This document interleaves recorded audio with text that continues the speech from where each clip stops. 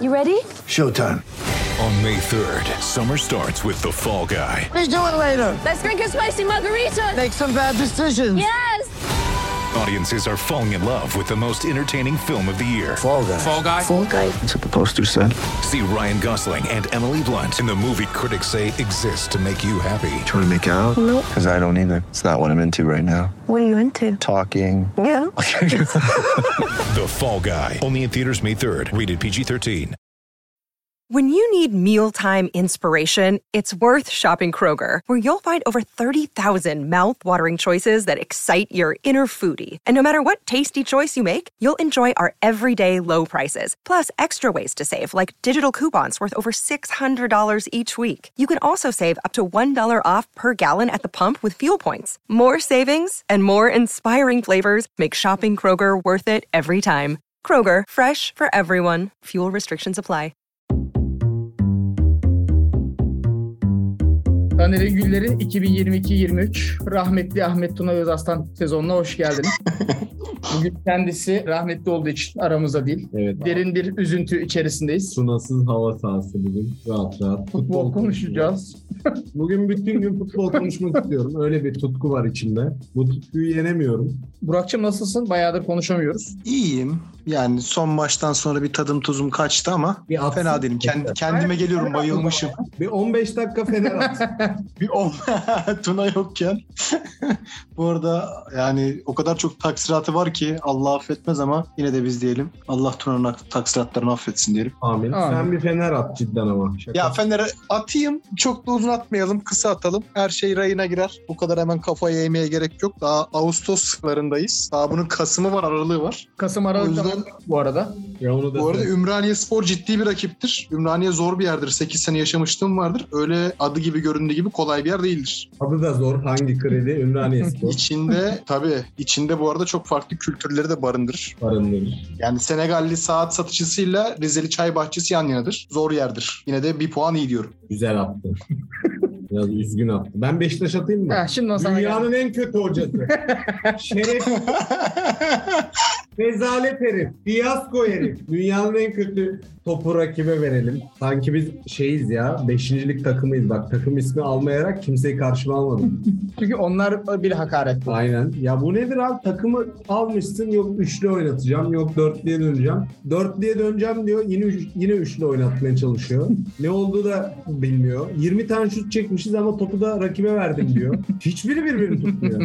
Yani inanılmaz. Adamın soyadı İsmail, ismi Valerian. O da birbirini tutmuyor. Etnisite olarak da bir tutarsızlık var. Takımda da var yani. Ama iyi vücudu var. Abi o zaman antrenör olmasın, başka bir şey olsun. Kötü hoca. Ya tam onu söyleyecektim Muratcan ya. Rahmetli dostumuz, program arkadaşımız Tuna ilk geldiğinde kendisini Kartal'a benzetmişti. Fiziğine mi aldandı acaba? Evet. Abi gidip sirkte kartal taklidi yapabilir. Tamam mı? Hala sirkler var. Bunu söyleyeyim bu arada. Gitmek isteyenler Biletix'ten baksın. Bu Beşiktaş tarihinin gördüğü en kötü hoca. Buna %100 katılıyorum. 20 tane şut atmış takım. Yani ne var mesela? Bir tane böyle çok net pozisyon var mı? Ya şöyle, ben bedava bilet geldiği için maça gittim. İlk Evet. maç diye. Evet. İşim olmaz. Statta. Evet. Kesinlikle. Abi şöyle, yani stat tımtıklım dolu. Evet. Yani insanlar üst üste, VIP tribün hınca hınç dolu. Oturacak yer yok, ayakta duracak bile yer yok. Sigara içemiyorsun. Öyle. Öyle kalabalık. Atmosfer çok. Tam böyle 6-0 kazanacağım bir maç. Ortam öyle. Aynen. Rakibin transfer tahtası kapalı falan. Sonra ne oldu? Sonra topu rakibe verdik. Verdik. Abi 3 tane üst üste pas yok. Yok. Yani dikine. Hatta Evet. dikine de değil yani. Rakip sahaya geçtiğimiz zaman Pegors'a topu atıyoruz. Oradan geri sekiyor iki stoperden. Hadi bir daha yerleş. Baskı yap. İğrenç bir oyun. Ya ben herhalde 30 yıldır falan maç izliyorum. Biraz az dedim. Yani en az 200-300 de işte 30 yıldır net aklı başında bir şekilde maç izliyorum. Bu kadar sıkıldığım Beşiktaş hatırlamıyorum. Kötü ya. Hiçbir şey yok. Hiçbir şey yok yani. Böyle Yani- maçlarda Muratcan tadı yok tadı. Bir bokun tadı kalmadı vallahi be. Ama bak şöyle. Topun da tadı yok. bak bu ya futbolun zaten tadı senelerdir yok bana kalırsa da. bunu buraya böyle bir romantize ederek bağlamak istemiyorum. Bu kötü hoca yani. Çok kötü hoca. Dümdüz kötü hoca. Erken değil mi? Şaka yapmıyorum. Çok geç abi. Şöyle bu adam geçen sene geldi. Bugün 8 hafta geçen sene. Tamam Ya bak. geldiğinde çok kaotik bir ortama geldi. O yüzden diyorum erken değil mi? Abi iyi hoca gelir yine elindeki malzemeyle bir çorbasını yapar böyle ortaya bir inanılmaz bir şey çıkarmasa da yenecek bir şey çıkartır bunda olur. Bu adamın illüzyonu şu oldu. İlk maçı Trabzon maçıydı. Şimdi Ne Trabzon yaptı? Abdullah Yani- Avcı'nın hayır berabere kalktı ama şimdi Abdullah Avcı'nın takımı da tamamen top bende kalsın. Basayım topu alayım şeyi. Aynen öyle. Tam İsmail'in istediği oyun. Sonra rakip Alanya falan oldu. Onlar da tam Beşiktaş'ın istediği rakip. Ya Valerian'ın istediği rakip. Topla oynatın. Ani kontra atakta gol bulayım. Beşiktaş böyle bir futbol oynayamaz. Beşiktaş, Fenerbahçe ve Galatasaray böyle futbol oynayamaz. Kesinlikle. Rakip takımı ceza sahasının içine Trabzonspor da hapseder. oynayamaz yani. Heh. Trabzonspor dahi oynayamaz. Yani sen o zaman kendi klasmanında bir takım çalıştıracaksın, anladın mı? İkincilikten bir takım alacaksın. Topu rakibe at vereceksin. Ondan sonra oynayacaksın. Öyle bir Peki benim gibi diğer takımı tutanlar sizin iç politikanızı çok bilmiyor. Bütün bu süreci yöneten biri var mı? Ceyhun Kazancı mı? Başkan mı? Ceyhun Kazancı. O şöyle bir şey abi. Yani özet geçiyorum. Başkan takım kötü olunca önce başkan yönetim istifa denir. Başkanın Okey. ilk vereceği adam Ceyhun. Bu kadar basit. Günah keçisi. biraz emniyet sibobu gibi yani. Bana sıçramadan ben bunu kovarsam bir de bana dokunmaz. Bir gaz O zaman bizdeki Komolli hikayesi gibi olur mu? Yani şunu demeye çalışıyorum. Gidecek ilk kişi Ceyhun mu olur? Evet. Hocadan önce. Sonradan ne olur biliyor musun? Hocayla beraber gider Ceyhun. Sonradan ne olur biliyor musun? Bir zaten dolu dizgin bir Şenol Güneş pompası var. İnanılmaz Taraftarlar derecede. arasında. Sonra da gider onun kapısını çalar. O da İran milli takımına gidecek Dünya Kupası için. Öyle bir konuşma var. Ne olur bilmiyorum da gitmezse boşta kalırsa başkan kendi götünü kurtarmak için Şey onu olur. getirir. Şenol Güneş başarısız olursa bu sefer faturayı ona keser, onu gönderir. İstediğiniz getirdim. Sonra işte aynen siz istediniz ben getirdim der. Bir sene çalışır, sezon sonu transfer yapar. Sonra 5. hafta Şenol Güneş başarısız olunca onu gönderir. Der ki her istediğini aldım yine de olmadı. Bu sefer taraftar Şenol da gidince ne diyecek? Sergen diyecek. Aynen öyle. Sergen boştaysa 19-20 Ersun Yanal. yani bu iş böyle olur da bu hoca falan değil bu. Soytarı bu adam. Onu sana söyleyeyim. Ben çok kısa bir Galatasaray atayım. At. Çok kısa. Antalya maçının tamamını izledim. Şöyle bir şey var. Bu maçlardan Galatasaray tarihinde 1905 tane var. Var. Bu da 1906.sıydı. Cumartesi gece oynanan. Kesinlikle. Pazar oynandı pardon. İsmail o kadar kötü top oynatıyor ki cumartesi Günleri pazarı şaşırdık. karıştırdım. abi. Şerefsiz herif. Penaltı kaçtı. Ben hemen direkt canlıdan Galatasaray kazanır bahisimi aldım. 1 birim paramı 2.6 birim yap. Bahisçilik. Futboldan anlamak. Galatasaray dinamiklerine hakim olmak böyle bir şey. Maalesef. Galatasaray ruhu. 2000 ruhu. Ne? Konsantrasyon. Ben Mertens transferinden çok rahatsızım. Neden? Beni ürkütüyor Mertens transferi. Hiçbir şey olmaz. Yani ben böyle bir form tutarsa aşırı derecede ligi sallayabilecek potansiyel olduğunu düşünüyorum. Arkası çok kötü abi. Arkasını önünü bilmem. Bak Mertens'le ilgili konuşuyorum. Mertens oynar. Mertens 3 gol atar. Galatasaray 12 gol yer. Orasını bilemem. Ama Mertens inanılmaz bir transfer bence. Kıskandım. Bu ekonomik şartlarda bunları almak da ne Tabii kadar zor. araba alamıyoruz ya. Ekonomik şartlara bak. Araba alamıyor millet. İkinci 20 yaşında araba 120 bin lira olmuş ya. Adam Mertens. Lan bu podcast'in dinleyicisi olmak harika bir şey ya. Biz en son yayını yaptığımız kadar bir ay önceydi. Muratcan arabayla kapatmıştı. Evet abi araba köşesi yapacağım bundan sonra. Sahibinden Arkamdan oto ekspertiz. Neyse yeter bu kadar. Trabzon iyi başladı. TRT Spor gibi. 3 puanla başladı lige. Taraftarın önünde. fırtına esmeye devam Aynen. edeyim. Bu sene çok can yakar. Teşekkürler. Şimdi ekonomi dedik. Son zamanlarda mamlar onları geçiyorum. Artık bazı şeylerin kalitesi çok düşmeye başladı. Evet. En başta da yemek. Evet abi. Bir mekanda yemek zaten hani belli bir tadı var. Nerede? Yani Hep kötü o. hep kötü, hiç Standart değişmiyor. Ama iyi mekanlarda da artık yemeklerin kötüleşmeye başlaması. Yemeklerin Porsiyon küçülmedi bu arada. öyle. Tadı yok hiç. Yani yemekler mi kötüleşti yoksa halkın ağzının tadı mı kalmadı? Sevgili uçmalı bilmiyorum ama. Ya adam çalacak bir yer arıyor şimdi. Tavuk yapıyor. O işte sosundan çalıyor. Oradan kısıyor. Kıstıkça şey oluyor. Porsiyonu küçültüyor. Fiyat şişiriyor. Her şey kötü. Yemek de yenmez ki. Yani kahve içiyorsun 40 lira. Yemeği sen hesap et. Tavuk döner 35-40 lira. Tavuk döner ya. Ya tavuğa söylesen Tavuk intihar döner, eder bak, ya. tavuk döner bu ülkenin başına geçse ilk icra fiyatı tavuk dönerler 20 liradan Ben- fazla. 10 liradan Ben fazla. size çok kısa bir şey anlatayım mı? Tabii. Geçen sene annem böyle kafası attı. Ya çok sıkılıyorum evde dedi. Ben bir çalışayım dedi. Böyle iş baktı yakınlara falan kendine. Annem de öyle işte ellerin ortalarında bir kadın. Neyse bir tane çocuk yuvasında böyle aşçılık. Onlara öğlen yemeği yapacak falan. Öyle bir iş buldu. Sonra kadın, mekan sahibi olan kadın gelmiş. Orada işte yuvada 100 çocuk falan var. Bayağı büyük bir kompleks yani. Kartal gibi. Demiş ki hani işte yarın demiş öğle yemeğinde tavuk yapalım. Onu dedim işte suyuna pilav yaparsınız falan filan. Böyle menü çıkaralım diye. Tamam demiş. Sonra kapanırken işte geliyor mallar. Annem diyor ki bir tane tavuk geldi. Ben diyor bu kadar mı dedim diyor. Evet dedi diyor. Yani bunu işte pay et dedi diyor. Böyle bir tane tavuğu paylaştırmış ve hani hem suyuna hem işte yemek olarak pilavla arttırıp domatesle arttırıp falan yemek haline getirmiş. Aha. Yani mesela tadına almak için ürüne ulaşmak gerekiyor yani ağzına girmesi lazım. Temelde o tat ağzına girmiyor. Öyle bir sorunumuz var. Esans sistemine döneceğiz artık. Tabii. Pilava tavuk demişler. Yani bak ben sana bir söyleyeyim. Bak yatırım tavsiyesi değildir. Et, tavuk, balık gibi şeylerin yemeğin üstüne sıkılabilen esansını yapan köşe olur. Buradan söylüyorum. Sıkacaksın abi. Mesela işte patatesli bilmem ne et. Tamam mı? Patatesleri koyacaksın. Sote diyelim. Et sote. İşte malzemeyi, biberin, domatesini koyacaksın. Soğanını falan. Et sıkacaksın. Esans. Yani patates ya köşesin. Hem de vegan. Vegana da satarsın. Patatesi ikna ediyor. Vegana satarsın abi öncelikle de. Onlar da para harcayacak yer arıyor. Biz işte eski bilmem ne neydi o İzmir'de bir yeni bir şey var, bir de eski bir ilçe. Lan Burak Kılıç. Eski adında mı eski var? Değil mi? Yeni Foça, eski Foça, Ha. evet. Bir de yani Ha. öyle hani biz zaten antin kuntin işlerin peşindeyiz. Daha da hani yeri de öyle. Eski Foça'ya gidiyoruz. Kanka eski Foça'dayız. Bir vegan restoranında patates yiyoruz. Falan ne kadar... Bu arada adam beni navigasyon gibi kullanıyor. Sen bilirsin lan. Sen konuş. Eski Foça'da 350 liraya patates yedik. Moruk çok yedim. Ben onlar morukla demez. Güneşi selamladık. Sonra Kardeşim. güneşte yüzünü... Uçmalı. Ha. Hiçbir şeyin tadı yok. Hiçbir şeyden tad almıyorum. Hiçbir şey hoşuma gitmiyor. Gördüğüm her şeyi eleştiriyorum. Çok tatsız. Ya bak açıkçası veganlara sövmekten bile tad almıyorum. O raddedeyim. Evet ya. Bir şeye kızmanın bile tadı yok artık. Ne oluyor abi? Ülke bölüm bu. Artık yani biz var ya 2023'ün böyle 3. 4. ayı gibi dükkanı kapatırız öyle hiç konuşuruz, mikrofon açarız 15 dakikalık kayıt sessiz. O kadar tadımız kalmadı. Kötü abi bir şey yapamıyoruz ki.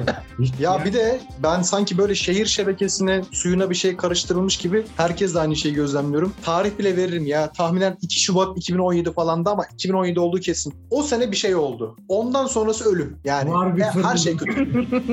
Yorumlayacağız, tartışacağız. Bunları da.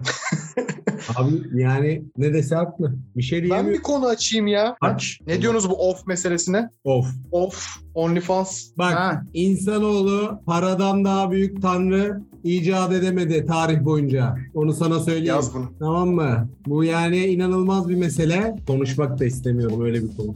Bana Ben bir dakika müsaade. bugün bunu düşündüm. Aklıma bir şey geldi. Söyle. Şimdi şöyle herhangi bir işte Instagram'ını aç. Bu uçmalı bana 3 tane kadın ismi ver. Ne açıdan? Şu an 3 tane isim at bana. Ayşe, Fatma, Hayriye. Tamam güzel. Ayşe, Fatma, Hayriye. Ayşe yaz, atıyorum ilk 5 sıradaki birine bak. Büyük ihtimalle gayet böyle seksi pozları yer alan bir profil çıkacaktır. Bir tane ünlü, influencer falan filan. Adı her neyse önemli değil. Ayşe Bade. Tamam. Şimdi Ayşe bu Bade. ablaların birçoğu Sırada. Instagram'a nude sınıfına girmeyen fotoğrafları atıyor değil mi? Güzel. Demek ki atılabiliyor. Ve bu kadın da aslında bu influencerlığı bu dekolte ve seksapalite üzerinden kazanıyor. Evet. Yani diyeceğim şu. Mesele açılmayan bir tıkın daha açılması mı? Hayır vergi. Mesele vergi. Kaçırıyorsun olayı. Aynen öyle. Sen şimdi işbirliği yaptığın an sen vergi vermek zorundasın. Fatura kesmek zorundasın yani. Sen herhangi bir T isimli markayla bir işbirliği yaptın. Senden devlet vergisini alıyor ama öbüründe öbür platformda vergi yok. Allah'a emanet. Sıfır. Dolar üzerinden kur zaten 18 lira bir dolar. 10 doları koyuyor. Diyor ki Sen burada haklısın. 10 Burada bir dolar sorun yok. üye ol diyor. 180 lira yapıyor zaten. 10 kişi üye oluyor. 1800 lira 10 Hiçbir şey dakikada. yapmıyor. 5 dakikada ha. Hiçbir şey yapmana gerek yok yani. Düz sende olan herhangi bir katma değeri de yok işin. Ben bu işin daha daha böyle mental tarafındayım. Dediğin kısımda haklısın. Ona bir lafım yok. Şöyle bir şey var. Bu iş porno izlemekle hemen hemen eşdeğer bir şey. Ama burada da yani OnlyFans'e para vermenin motivasyonu şu mesela, şimdi porno izleyince o kadınla asla sevişemeyeceğini biliyorsun ya. Evet. Ama OnlyFans'e atıyorum işte Muratcan Bayraktar bir kadın olarak. Çünkü gayet güzel bir kadın. Evet. Şimdi mesela bunun bir OnlyFans'ı var. Instagram'ı da bağlı mesela. Tam oradan Instagram'ına ulaşabiliyor. Bunun fotoğraflarını, videolarını görebiliyor. Diyor ki Instagram'a girelim, ben buna bir DM atarım. Abi. Düşerse hayal bir sikiş tasarlıyor kafasında. Bunun 31 Bu çekiyor. ne biliyor musun? Dijital eskortluk. Aynen. Ha, o ayrı. Ben üye olan tarafından konuşuyorum. Yasak. Tamam, süper bir yere geldim bak. Süper Yasak. bir yere geldim. Peki Tamam, Instagram'daki hali ne? Neyi? Bu işin peki Instagram'daki hali ne? Instagram'da hali yok ki. Instagram zaten o... Hayır, var. Nasıl Ben var? oradayım. Ben esas oradayım. Şunu demeye çalışıyorum. Ben ne OnlyFans kaldırılsın, bu işte Türk toplumunu bozar kısmındayım, ne de gayet çok destekleyen bir haldeyim. Benim derdim aslında burada bir ikiyüzlülük var bence. İnsanların ya da bilmeden kaçırdığı bir şey. Evet. Şimdi diyorum ki burada tam çıplaklık var. Tam çıplaklık olduğu için para kazanıyor. Evet. Tamam, bu yanlış geliyor. Aha. Ama bu insanların Instagram adresleri de var. Evet. Hatta bence OnlyFans'in kuruluşundaki motivasyon, bu gördüğün çok seksi kızı artık soyabilirsin de. Evet. Tamam. Daha öncesinde Instagram'da bu pozları verirken rahatsız olunmuyordu da şimdi niye rahatsız olmuyor? Ben o kısımdayım. Çünkü açılmayan bir tık kalmıştı birçoğunun profilinde. Mesela Evet. Merve bir şey diye bir kız var. Her neyse. Girelim bakalım. Bence Taşkın, bundan rahatsız olmuyorlar bu arada. Evet. Bence rahatsızlık... Neyden abi peki rahatsızlık? Ne biliyor musun? Rahatsızlık duyulan konu, yani sen istediğini yap. Biz yani para karşında istediğini yap. Kimse burada rahatsız değil. Şurada rahatsızlık başlıyor. Bunu insanlara pompalıyorlar. Böyle, bak telefon aldım. Bilmem ne aldım bu sayede. Bu sefer ne oluyor? İnsanlar, daha doğrusu şöyle. Ben başka bir hikayeyle bağlayacağım. Ben ilk dövmemi yaptırdığımda kaç yaşındayım? 19 yaşında falandım, tamam mı? Dövmeciye gittim. İşte babamın imzasını yaptıracağım dövmecide. Bir tane çocukla babası geldi. Çocuk maksimum 16 yaşında. Babası tuttu kolundan getirdi. Dövmeciye böyle harala gürele diyor ki sen manyak mısın kardeşim? Bu çocuğa bu yapılır mı? Böyle işte her isteyen dövme yaptırıyorsa olur mu öyle şey falan? Çocuk gamalı haça olur. Bunu diyor kapat. Şimdi buradaki sorun şu. O yaşta zaten kolay yönlendirebileceğin, pişmanlık duyabileceği şeyler, üzme kapasitesi yüksek olan yaş grubu ya bu. Millet de diyor ki Tamam. işte ben buradan telefon aldım, şunu aldım, bunu aldım diye hava atıyorsun ama burada işte 17, 18, 19, 20 yaş grubundaki gençleri yanlış yönlendiriyorsun. Bu insanlar buraya yönelir, bu işleri yapar ama 5 sene sonra yaşadığı pişmanlığın telafisi yok. Bunu bu kadar meşrulaştırmayın diyor. Diğer tarafta şöyle bir iddia atıyor ortaya. Bunlar niye bu kadar konuşuyor? İşte ben bundan telefon aldım, bak şöyle aldım, şurada tatile gittim. Niye bu paylaşımları yapıyorlar? Onun da tamamen sebebi insanlardan bir şey görmek. İşte bir kabullenme görmek. Yani iç vicdanı rahatlatmaya çalışmak. Ya ben bunu yapıyorum, bunu paylaşıyorum ki bir iki kişi bana şey desin. Aferin, iyi yapmışsın. Bu ekonomi... Anladım. Onaylanma, takdir edilme, öz saygı meselesi. Başka türlü telefon alamazdın deyip ulan o zaman tamam sıkıntılı bir şey yapmıyorum deyip vicdanını rahatlatma. Yani tamam. Son bir şey daha ekleyeceğim. Merve dediğimiz kız mesela, o özelde gidelim biz meseleye. Bu kız hiç bu sayfayı açmadan önce de aslında bir personası vardı Instagram'da. Bu persona da gayet işte seksapel satan bir yerdi. Bu çok fazla takipçi kazandırdı ve takipçi üzerinden de gelir elde etmeye başladı. Böyle bir piramit düşünelim. Sadece dediğim gibi bir tıkı daha açmamıştı. Daha öncesinde bu Merve'ler bu parayı kazanırken niye rahatsızlık yoktu? Ben o kısımdayım. O zaman da var. Çünkü hala aktif olarak sadece off açmamış ama Merve'ler gibi Instagram'ını kullanan ve bundan işte bu sponsor olan bir sürü kişi var. Sorunun cevabı çok basit. Çünkü o zaman o Merve denilen kızın kazandığı parayı kazanmak prodüksiyon olarak zordu. Şöyle işte bu tamamen dijital ortamdan çıkıp aslında hayatın içinde bu paraları kazandı, tamam mı? Biraz da öyle bir şey boyutu da var bu işin. Ama şimdi şöyle düşün. Telefonu olan herhangi bir genç insan bunu oturduğu yerden yapabiliyor ya. Öbüründen farkı bu. İnsanlar onu zamanında ya sen Arabistan'a gidiyorsun. Oradaki partilere katılıyorsun. Neydi belirsiz işler. Ama herkes Arabistan'a gidemiyor ya. Herkesin öyle bir herkes talebi görmüyor ya. Ama burada şöyle bir şey var. Herkesin elinde bir telefon var ve telefonlarda kamera var. Hani kamerası olmayan telefon diye bir şey yok ya dünyada. Dolayısıyla şöyle, sen kameran var ve yurt odası da olsa ya da herhangi 1+0 bir evde olsa bir oda, kapıyı kapattığın an bu uygulama üzerinden, bu mecra üzerinden bir yayın yapabiliyorsun ya. Bu daha fazla insanın yapabildiği bir şey. Sayı olarak fazla. O yüzden tepkisi de çok Öbürüne tepki gösterilmemiş miydi? Gösterilmişti ya. Sen de anlatıyorsun da ne yapıyorsun sanki diye. Ama o zaman bir tane 2 taneydi. Şimdi yüzlerce. O kadar hesap var mı şu anda ya? Türk hesabı. Vardır ya, bayağı işte şey konuşuluyor. Bundan vergi alınsın falan konuşuluyor. Çünkü biliyorsun devlet birileri para kazanmaya başladığında vergi almaya başlar. Demek ki çok Vergi zaten alınsından ben boş yere mi vergi veriyorum? O kadar stopaj kesiliyor bizim işe. başka bir şey. Oraya girmeden konuşuyorum, tamam mı? Dolayısıyla kişi sayısı fazla. Bir de oğlum şey, yani nasıl anlatayım? Bundan işte 15 sene önce bloglar meşhurdu ya. Giriyordum bir futbol. Sonra Facebook geldi. Sonra Twitter geldi. Instagram geldi. Bir şeyler değişti. Kimse blog okumuyor ya artık. Artık Evet. Twitter'ın da değişimine bak. 2011-12'de işte troller, komik tipler meşhurdu. Onların takipçisi çoktu. Artık şey muhabbetine dön ya. Herkes işini gücünü bıraksın, saçıma baksın. Artık böyle insanların Evet. takipçisi fazla. İşte memem sütyenden fırladı, acil bakın. Yani fotoğraf var. Ya evet Burak ya. Oğlum ben bundan çok rahatsızım ha. Bunun ahlakçılıkla alakası yok bu arada. Ben buna bak bu arada bana çok samimi geliyor bu. Biliyorum. Ya yok ya. Ben neyden rahatsız olduğumu söyleyeyim mi? Bak her gün önüme düşen bir tweetten bahsediyorum. Bunun farklı versiyonları var. Kız saçını toplamış. Kontekst olarak da şey yazıyor. Sevgilinizi Saçı topladık Sakso'ya gidiyorum. Ya abi bir insan kişiliğini, gösterdiği kişiliğini cinsellik üzerine kurmamalı ya. Sen cinselden ibaret olamazsın yani. Yarışı var şu an sosyal. Evet yani çok pespayece bir şey bu. Ya bunu bu arada sadece kadınlar üzerinden söylemiyorum. Erkekler de aynı şekilde. Evet. Büyük bad boyuz yarışı var. Ama 20 bugün tane için söylüyorum abi şey durumu yok. Hani pantolonu giydim, özür dilerim Burak, özür dilerim. Pantolonu giydim, işte dalgayla sokağa çıkıyorum hadi bakayım diyen erkek çok görmüyorum, kusura bakmasın. Var, o da var. Var. Sen görmüyorsun ama şöyle birebir aynı oranda değildir. Evet. Ama azımsanmayacak bir oranda yani. Öyle söyleyeyim. Okey. İnanılmaz şeyler var yani. Bak bir hesap aç. Bak ben sana bu insanlara ipucunu veriyorum. Bir tane hesap aç, tamam mı? Twitter'da. Hesabı hiç kullanma. Sen hesabı aktif etmedikçe Twitter sana bildirim gönderiyor, tamam mı?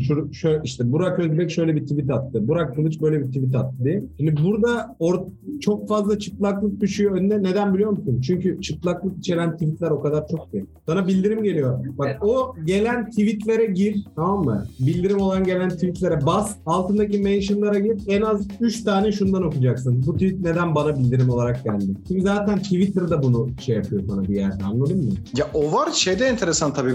Futbol seks çok iç içe girdi. Ben şimdi futbol sayfalarını takip ediyorum. Futbol sayfalarının bodies hesapları var birçoğunun. Takip ettiğim futbol sayfası bu bodies hesabını like'lıyor. Like'layınca o da önüme düşüyor. Evet. Böyle çok aptaldan çıkamıyorsun ya. Muhakkak onu görmen gerekiyor. O götü göreceksin ya. Venezia işte bandırma yaptı. Kadınlar forma tanıtıyor. Yani tanıtmasın mı? Tanıtsın. Mesela 2011-12 sanırım Trabzonspor formalarında neydi o? Burcu Esmersoy tanıtıyor lansmanda. Fener 13-14'te yaptı. Ama zaten kadın işi mankenlik yani. Manken dediğin şey bir tane kıyafeti giyiyor. Podyumda yürüyor. Herkese gösteriyor. Böyle bir kıyafet vardır diye. Ama sonra o iş nereye geldi? Daha dijital ortamda fotoğraf çekimi, profesyonel çekimlerle tamamen kadın bedeni üzerinden forma yapmak yani. Bunu Aziz Yıldırım'la Mahmut Uslu tanıtmıştı. O işin zirvesi. Oraya gelecektim orada şimdi. kalmalıydı zaten. Daha forma tanıtımında bak nereden nereye bağladık mevzuyu yine.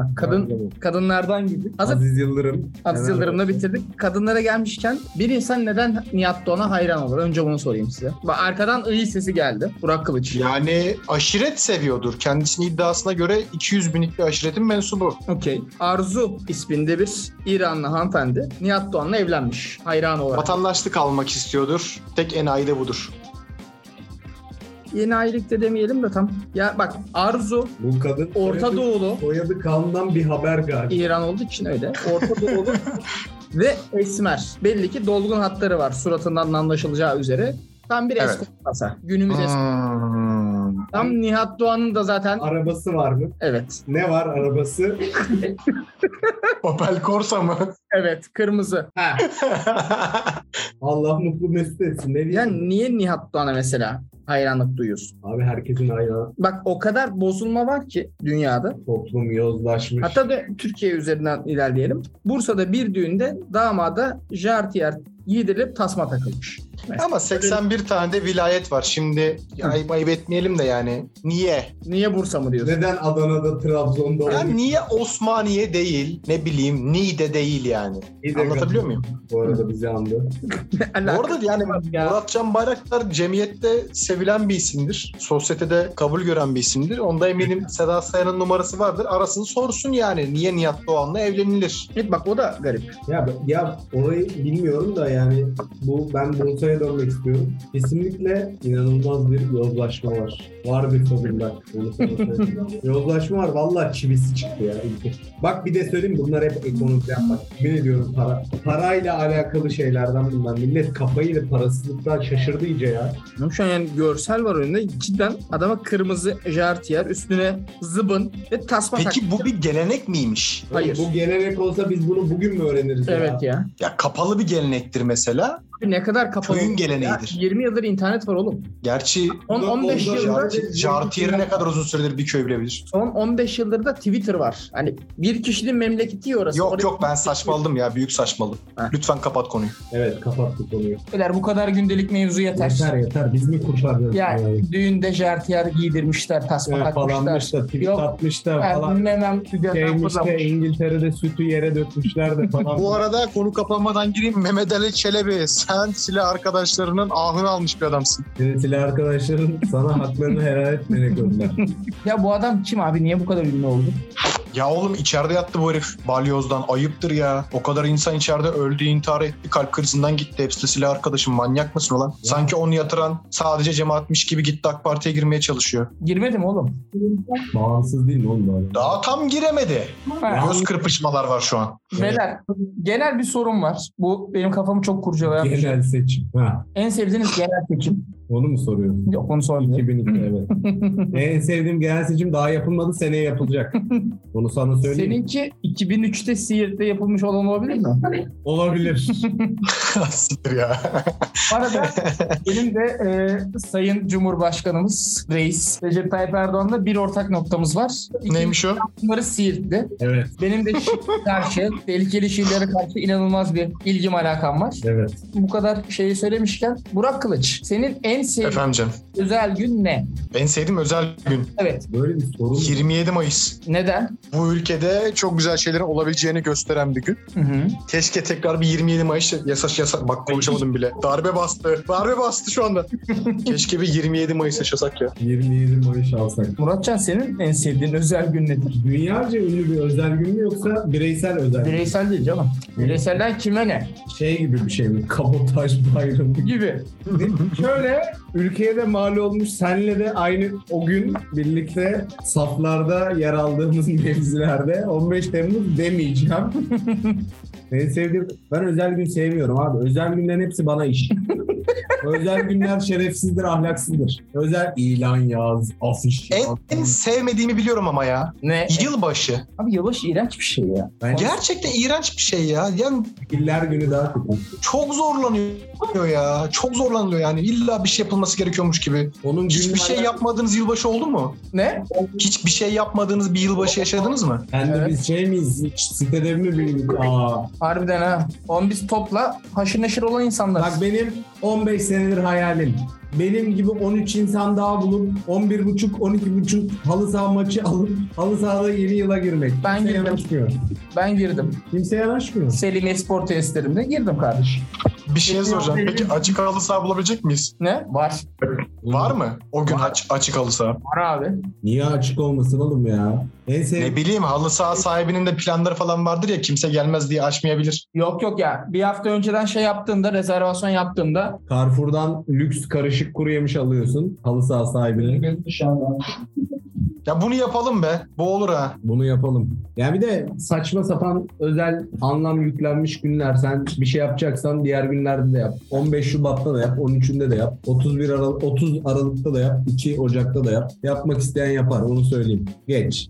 teşekkür ederim. Biraz Dünya Kupası artık. Dünya Kupası. Şurada kaldı 100 gün falan. Fazla bir şey Yaklaşık. kalmadı. Evet, az kaldı. 21 Kasım'da her şeyden elimizi ayağımızı çekip herkesle iletişimimizi koparıp 1-3 maç maçları benim hususi dairemde.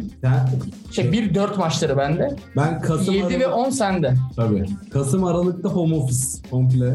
Ya bak dışarı çıkarsam şerefsizim. 4 senede bir geliyor. Bunun şeyi yok yani. Bu sürekli olan bir şey değil. O yüzden kıymetli. Evde olmamız lazım. Bunu Bir de izlememiz kışın lazım. asla olmayacak ya bir daha. Aynen. İlk ve son olur muhtemelen. Kışın yani. Peki ben Muratcan merak bir soru sorabilir miyim? Sor. Biliyorsun bu seneki Dünya Kupası cehennem ateşlerinin ortasında olacak. Evet. Bu sene 2002 Senegal formasına benzeyen bir forma bekliyor musun? Kolsuz mu? Evet. Bir kere Senegalli Kamerun. Onu bir düzeltelim. Özür dilerim. Ama Renkleri yakın lan gerçi. Çok da özür dilemem. Az özür dilerim. hepsi yeşili giyiyor. Afrika'da yeşilliğe varsan her ülke dönüp bakıyor zaten. Ya yapmazlar, yasak ama işte klimayla serinleteceğiz falan denmiş. Ama şöyle düşün, şu an ben uçmanın evindeyim, bana bir içecek ikram etti ve kağıt pipet var. Dünya daha fazla zarara giriyor. Ama Katar'daki stadyumların hepsine dev klimalar, soğutucular eklenmiş. Millet ölmesin diye. Ama en az bir futbolcu bir fenalaşır diyorum ben. Böyle bir bahis varsa yatırım tavsiyesi değildir. 101 oran bu. Ben baktım. Var mı? Alalım bunu. Kardeşim biz bununla... Bak ben oralardayım. Yani risk merkezindeyim. Bunu hatta biz yapalım. Biraz programı Dünya Kupası zamanı bahis atalım 5 dakika böyle. Olur. Ama böyle değil. Nijerya, İran karşılıklı gol var gibi değil de mesela Alternatif bahis. maç sonu Ali Dahi fenalaşır falan gibi böyle. Pele hangi maçta hastaneye kaldırılır? Brezilya'nın ikinci maçında Pele iptal. Komple ölür. 3'ü göremez. Böyle bir bahis yok mu? Pele hangi maça kadar yaşar bahisi. Evet. Bu arada ben her zaman her Dünya Kupası'nda olduğu gibi tekrar Arjantin fanıyım, sempatizanıyım. 2014 Dünya Kupası finalinde gözlerim doldu. Bu Ağlayacağım. kupada takım aldık. Gidemedi İtalya'mız. Ben Brezilyacıyım abi. Valla Şaklabanların ülkesindeyiz. Brezilya'dan bir şey olmaz. Bu arada Brezilya Arjantin finalinde bekliyorum. Arjantin alır o finali. Onu sana söyleyeyim. Ben turnuvanın en kötü takımını açıklıyorum. Daha turnuva başlamasına 2 ay kala. Fransa. Aynen. Fransa hiçbir şey yapmadı. 2002 Dünya Kupası'na dön. Gol atamadan elendiler. Bakarsan şimdi kupaya nasıl geliyor adam? Son Dünya Kupası şampiyonu ve son Avrupa Kupası şampiyonu. Apolet 2 tane. Gelmiş oraya. Senegal ilk maç paketledi bilmem ne falan filan. Gol atamadan hadi eyvallah. Kadro muhteşem. Zidane 2002'de en prime zamanları. Uçuyor. Kadroyu şimdi tek tek saymak istemiyorum ama inanılmaz bir kadro var. Henry olgunlaşmış. 98'de de attı. Trezeguet orada falan filan. Orta saha zaten Zenci'den geçilmiyor. Elini atsan ön libero. İnanılmaz bir pres. O da orada. Ama ne oldu? Gol atamadılar. Aynısı olur diyorum ben. Zor ya bu sefer. Yaşar Kemal'in ölümsüz eseri. Horozu öldürseler. Horozu boğacaklar. Boğup kenara atacaklar. Bu arada kağıt pipetten konu açılmışken Evet. sevgili hayat arkadaşım Sedef kendi evinden buraya getirdi bunları. Bayağı. Demek sanki bize hıncalılıç ya. Hayat arkadaş. Bir an önce evde bitsin diye bunlar atamıyorum çünkü korkuyorum. Bitsin diye ikram ediyorum bu şekilde. Mesela bu bir sonraki bardağında başka bir pipet getireceğim artık. Bu kullanılmaz. Bir sonraki bardağa geçtiğimi ilan eden bir ses. Kağıt pipet de zırvalıktır. Elinde Neden? şeyle geldi bir saniye. Ne? Makasla geldi. Şimdi bak şöyle bir şey söyleyeyim. Neydi o? Super Bowl. Tamam mı? Finale gidiyorsun. İşte Amerika'da hayat duruyor bilmem ne falan filan. Yaklaşık 300 tane jet dünyanın her köşesinden havalanıyor. Final maçını izlemek için gidiyor. Sonra geri dönüyor ülkesine bilmem nereye oraya buraya tatile. Ama biz işte kahveciye gittiğimizde kağıt pipet kullanalım ki dünyayı koruyalım. Ya ben mi koruyacağım dünyayı? Adam daha fazla jete binsin diye mi ben pipet? Bir de kağıt tadı geliyor. Evet abi çok kötü. Çok kötü. Bunu da kaldırmaları lazım. Bu evde de bir an önce bitmesi için işte böyle etkinlikler yapıyoruz. Var mı konumuz? Konuşacak Başka konumuz bir var mı? konumuz yok ya. Umarım. Uçmalı bizi bir kapat be. Abi ben kendi cümlemi söyleyip sana devredeceğim. En son Muratcan yapacak kapanış O konuşmasını. bana kaldı. Umarım ya bu sezona Tuna'sız başladık. Umarım böyle devam eder. Nasıl başlarsan öyle gidermiş. Tuna'sız Ben çok özledim. Tamam, ben özlemedim abi. Ben her gün görüyorum. Buyur top sende. Of. Türkü mü söyleyeyim ne yapayım ya? Kendi dertlendim. sesini dinledim ben. Yemin ediyorum kafama silah dayadım. Öyle bir karamsarlık, öyle bir bunalım. Bu da öyle millet, biz neşeli bir programdık eskiden. Ben yani bak hiç bağırmadım bile. O kadar benim de modumu düşürdü. Valer İsmail deyince bağır. Ya onun şerefsiz herif.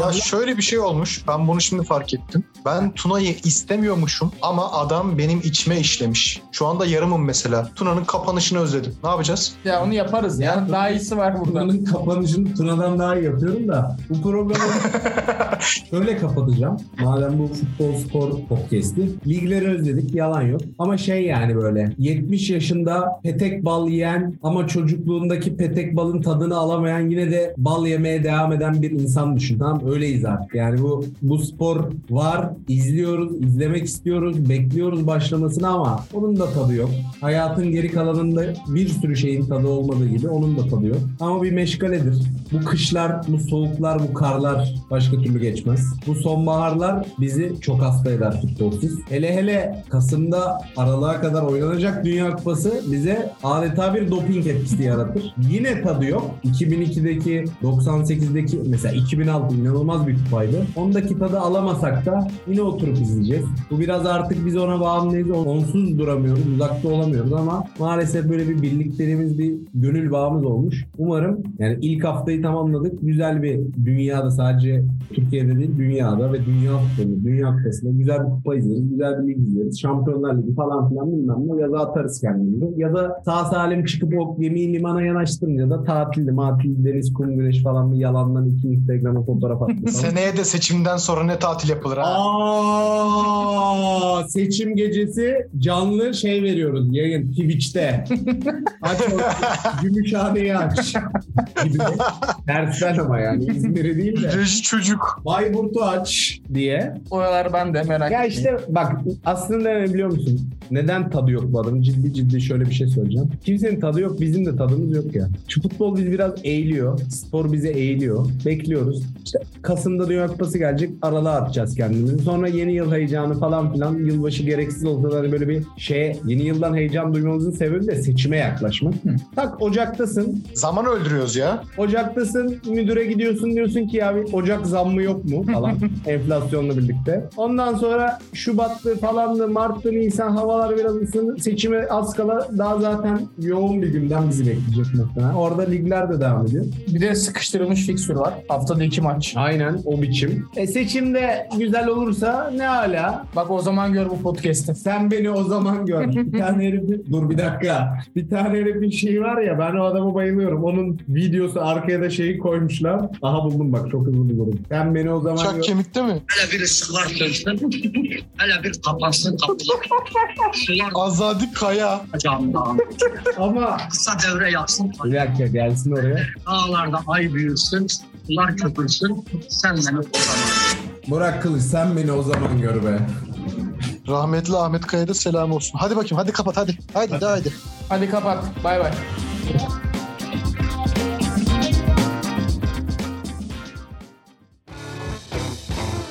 Bu bir podcast dahadır.